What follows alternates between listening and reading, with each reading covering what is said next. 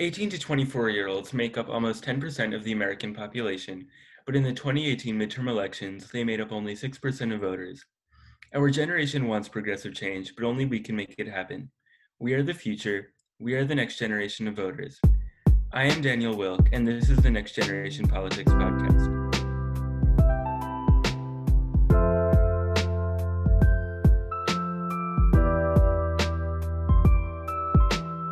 Hello, and welcome to the Next Generation Politics Podcast. I'm Daniel Wilk. And I'm Cindy Gift. We are from the Writing and Direction departments, respectively. Today, we will discuss mail-in ballots, election tampering, the John Lewis Memorial, the Reagan Foundation, and some COVID updates. We are super excited to be hosting today. So, for mail-in voting and election tampering, President Trump has expressed his views against mail-in voting, but his reasons for the opposition are questionable. Trump first stated that ballots would be stolen out of mailboxes, although there is very little evidence to support this claim. It is entirely absurd. On June 22nd, the president tweeted in all caps, "Rigged 2020 election, millions of mail-in ballots will be printed by foreign countries and others. It will be the scandal of our times." This claim had been previously made by Attorney General William Barr, but was quickly shut down by election officials who said that this claim was false and preposterous. Mail-in ballots are not a new idea. Far from it. On average, 1 in 4 Americans cast their vote by mail. Since the year 2000, more than 250 million votes have been cast via mailed ballots, according to the Vote at Home Institute. And in 2018, more than 31 million Americans cast their ballots by mail, about 25.8% of election participants. I recently volunteered for a local congressional candidate, and our election was held almost entirely by mail. Despite how many people cast their votes through the mail, voter fraud remains extremely low. Trump also tweeted, "Mail-in voting will lead to the most corrupt election in USA history." Results from a New York Times poll show that almost 90% of Biden supporters approve of voting by mail. The president has accused Democrats of rigging the election, and many believe that these comments are damaging to democracy. Governor Andrew Cuomo stated that they're going to lose the election, and I think they're going to claim fraud when asked his opinion on Trump's claims. So now the Lewis Memorial.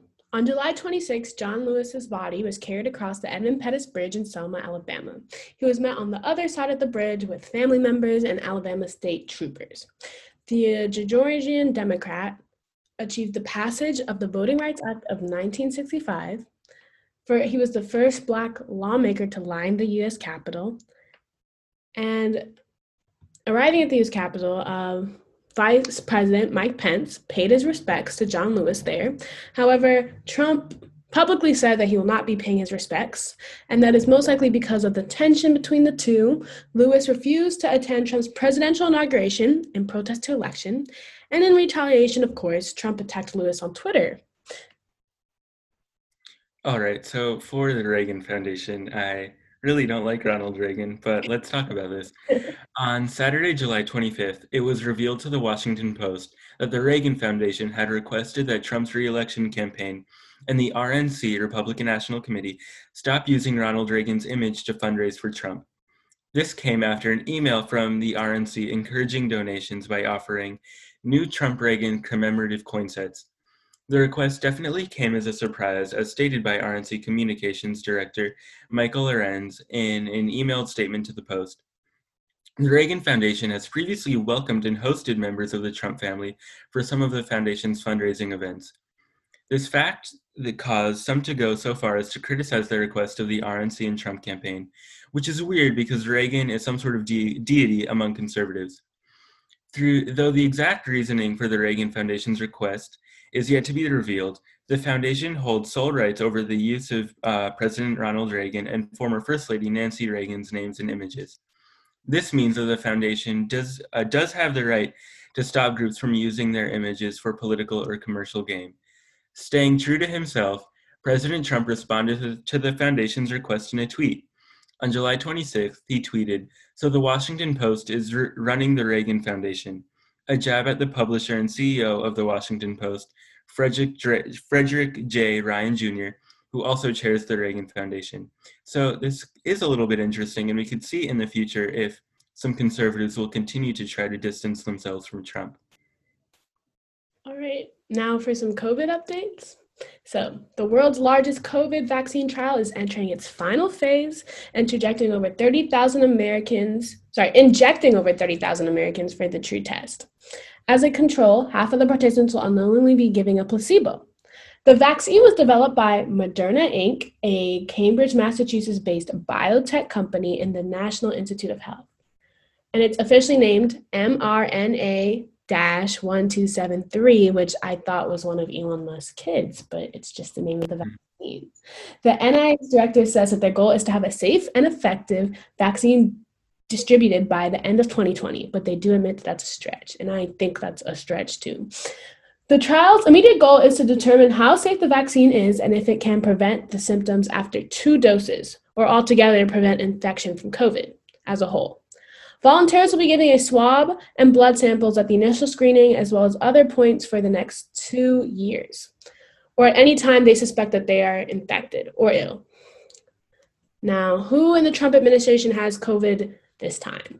It is now the security advisor, Robert O'Brien, which is now the highest ranking of the Trump administration to test positive. He reported mild symptoms and claims to be self-isolating. 17 members of the Miami Marlins baseball team have also tested positive. They have postponed the Marlins season indefinitely, but did not put any further limitations on the rest of the season. Now, pool testing. Pool testing is essentially what it sounds like. Labs would mix together a portion of each sample of a group of, let's say, like 5 people. One test kit is used for those 5. If the result is negative, the whole group is negative. If the results are positive, what remains of each person's sample from that group is tested individually to find out who is infected. This would decrease the number of testing kits needed by about 60%. Pool testing has been around since the 1940s, but hasn't been used for COVID due to the rate of infections that were faced. Most groups would have most likely had to retest anyway, so it might have been useless at first. But in places like New York, where they were running low on testing kits and it was a highly dense populated area with lots of people testing positive for corona, pool testing possibly would have been really beneficial at the start of the pandemic. All right, so how to get involved, how to do more. For some more information about mail-in voting and fraud, read the article, How Does Vote by Mail Work, and Does it increase election fraud in Brookings? You can also sign a petition to rename the Pettus Bridge to the Lewis Bridge. Civil rights protesters, which included John Lewis, demonstrated on that bridge in 1965, and renaming it in Lewis's honor is a beautiful way to celebrate his life and legacy. And also, Lewis wrote an essay shortly before he died that has been published a few hours ago in the New York Times, and I highly recommend reading it. It's a beautiful piece. Now, Ari Cohn, our producer, is hosting an interview with Dr. David Fishman. He is a professor of epidemiology at the University of Toronto. He will discuss the reopening of schools and rapid COVID testing.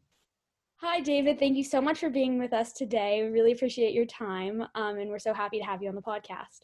Thank you so much for having me. Okay, so I guess we'll start off. Would you mind telling us a little bit about yourself and your research, and also briefly explaining how the work that you've done can influence school reopenings and businesses in light of COVID-19? Yeah, so I'm an epidemiologist. That's a person who studies patterns of disease in populations. I came to epidemiology from medicine. My background's as an infectious disease doctor. And a lot of infectious diseases, what you see in the hospital is sort of the tip of a much bigger iceberg, particularly for the class of infections we call communicable diseases. Those are diseases that move from person to person to person. And so we have a bit of a toolbox to study and understand those diseases. Some of it's traditional epidemiology, and some of it is more modeling, because communicable diseases behave like a lot of physical systems that have feedbacks, that have feedback loops, where the more infections you have, the more infections you get, and the more an epidemic grows, the more it feeds on itself and the more it grows. Then you've got negative feedback loops as well with immunity. So what I'm working on right now is mostly with some colleagues around serological testing. We haven't had a lot of that in Canada. And that's where we try to figure out what the whole iceberg looks like. Our tests and our hospitalizations tell us about the tip of the COVID iceberg. Well, we're trying to understand the rest of the iceberg, and we find that through, we can figure that out through blood tests, through serology tests. So that's been very interesting.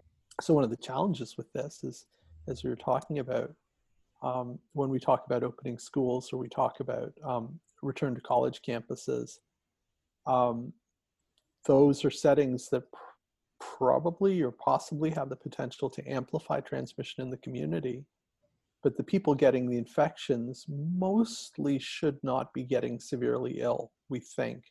But the difficulty that creates for us as a population is that none of us stay, sealed off from each other inside a Ziploc bag. So if we have amplification of infection in some parts of society, it can percolate through to others. And once it hits folks my age and older, and younger folks who have some chronic medical conditions, it can be a very dangerous thing indeed. That's fascinating. And I was really interested in how you said it's not, a Ziploc bag. And because I think it's a kind of a common misnomer that we will return to school and we're not really a risk factor, but because we'll go home, we have our families, we have our teachers, and we'll be out in the world, and that creates more impacts. I mean, that obviously there's more opportunity to get infected. So it's very interesting that you said that. I think a lot of people are sort of forgetting that that's an important thing to remember. Yeah. Okay, so I guess to our next question, how did you so I've heard you've done a lot of work with rapid testing. And I was wondering if you could talk a little bit about that and how it might work in a school environment. Well, what we've been doing really since February, March with testing for COVID in our jurisdiction in Ontario has mostly involved what are called nasopharyngeal swabs. And the idea there is we're looking for the virus with PCR. We're not growing the virus, but we're looking for bits and pieces of the virus's RNA. And we're getting that RNA out of people's cells, the cells that live in the back of their nasopharynx. And I describe the nasopharynx as it's the part of your body that the milk goes through if someone makes you laugh while you're drinking milk. The turnaround times are also not the best. Particularly, we've had a couple times throughout North America where testing infrastructures got overwhelmed and tests have slowed down. So having a non-invasive, accurate test that doesn't involve a brain biopsy, literal or figurative, and that you could potentially really do fast is really appealing. So the idea of saliva testing has come up. And in fact, with professional sports, a lot of what they're doing is saliva-based testing. And saliva tests have had emergency approval in the States. They haven't yet in Canada, but they really are promising in terms of settings like schools, like dormitories, like high-risk workplaces. And there's a pretty good literature on this at this point that suggests that frequent testing, even if the sensitivity is a bit lower. So we think nasopharyngeal swabs right now in Ontario, sensitivity is sitting around 80%. So 80% of the truly infected people have a positive test. It's lower for spit tests. It's down around 70%. But the idea is you counterbalance that because you can do this a lot. Like you can do this 3 times a week. And by maintaining that situational awareness, you stay away from some of the situations folks have gotten into where you suddenly have a super spreader event. There's some good documentation of this from Japan. They seem to really be driven by younger individuals with asymptomatic or pre-symptomatic infections, so they don't feel sick, going into crowded, close crowded, as the Japanese say, indoor settings, the 3 Cs. And that seems to be where these super spreader events come. Again, it's dorms, it's gyms, it's bars, it's meatpacking plants, it's long-term care, it's hospitals, the 3 places where the 3 Cs are operative. So the idea is if you could test frequently and in a way that people could buy into, because it's a lot easier to spit in a cup, then it's really a game changer, because the reason COVID's such a problem is it's sneaky and quiet. And the younger you get, the more likely it is that people are minimally symptomatically infected, and the more likely it is that it's going to kind of explode on you all of a sudden. Does, as far as you know, would rapid testing, paper strip, or PCR based? Yes, or PCR. Yeah, this is sort of your, yeah. Would those have, along with social distancing, of course, and safety measures, would they have the potential to actually allow us to reopen schools before a vaccine would be rolled out? Yeah, absolutely. And I think schools are going to reopen, and there's a lot we can do to keep schools safer. Again, the Japanese three C's: closed, close, crowded. Well, classrooms can be closed, close, and crowded, but there are ways to get around that. We can try to move education outdoors. We can make classes less crowded. We can do cohorts and bubbles so the same teacher and same students stay together. But knowing when you have this thing sort of starting to emerge in a school is really helpful. And of course, I should mention masks, which are also an easy win. And it's interesting. We've seen in Ontario and Toronto, mandatory masking came in about 2 weeks ago in Toronto, and all of a sudden we've got these low case numbers. So the masks may be really important, and the masks and the testing are sort of a piece. The idea with the masks is you're not protecting yourself with the masks. You're protecting those around you from you creating an aerosol plume that potentially hangs in the air and infects a bunch of people in an indoor space. So what we really are focused on, both with masks and with potentially rapid high volume testing, is finding the people who feel just fine and have no reason to avoid interaction as far as they know, because as far as they know, they're not sick. Very interesting. I actually, I don't want to go too far down this path either, but my school is doing a hybrid program as well, but they actually have decided mandatory masks they will not be mandatory masks. And the parents and a lot of the teachers, there's been a lot of people have felt that's very problematic. So it's interesting to hear how important that component is. I mean, to me, I've kind of come along on masks because I sort of, I'm a doctor and we're very dogmatic, and we've all told each other masks are nonsense and silly. And then at some point you start to realize, hey, wait a minute. We've always been talking about masks to protect me. I'm wearing a mask to protect me. Well, gosh, nobody really argues much about surgeons wearing masks in the OR. That's not to protect the surgeon. That's to protect the patient, because respiratory droplets come out of our mouths and noses. And in fact, as the biophysicists have gotten involved, we see that, wow, even kind of couple layers of cloth over your face, it's not perfect, but it dramatically reduces the degree to which you can create aerosols when you cough or talk. I agree with you. I agree with the parents and the students who are saying, well, why wouldn't we do this? Protect each other. It's such an easy win. Okay, so our next question would be, do you know of any, or that you're working on any other technologies or protocols that are being explored besides vaccines and rapid testing that could be employed in school reopenings? What we're trying to do is model vaccination so that we can look at, when we get vaccines, because they're coming fast, who goes to the front of the line, right? Because when vaccines come, there's not going to be enough for everyone right away. So should healthcare workers get it first? Should teachers get it first? Should we focus on those who are most likely to die of COVID, but least likely to have a response to the vaccine? Should we focus on the under 40s who are most likely to transmit it? I don't know what the answer to those questions is, but it's going to be a really important question in a couple of months. And there's lots of reason to be optimistic about vaccines. There are a bunch of different kinds of vaccines that all seem to work. Historically, fall is when, both in 2009 and in 1918, we had pandemics that started with a smaller wave in spring or in summer. And we've seen resurgences in the fall in both of those. And in 2009, it's pretty clearly linked to school opening in Canada.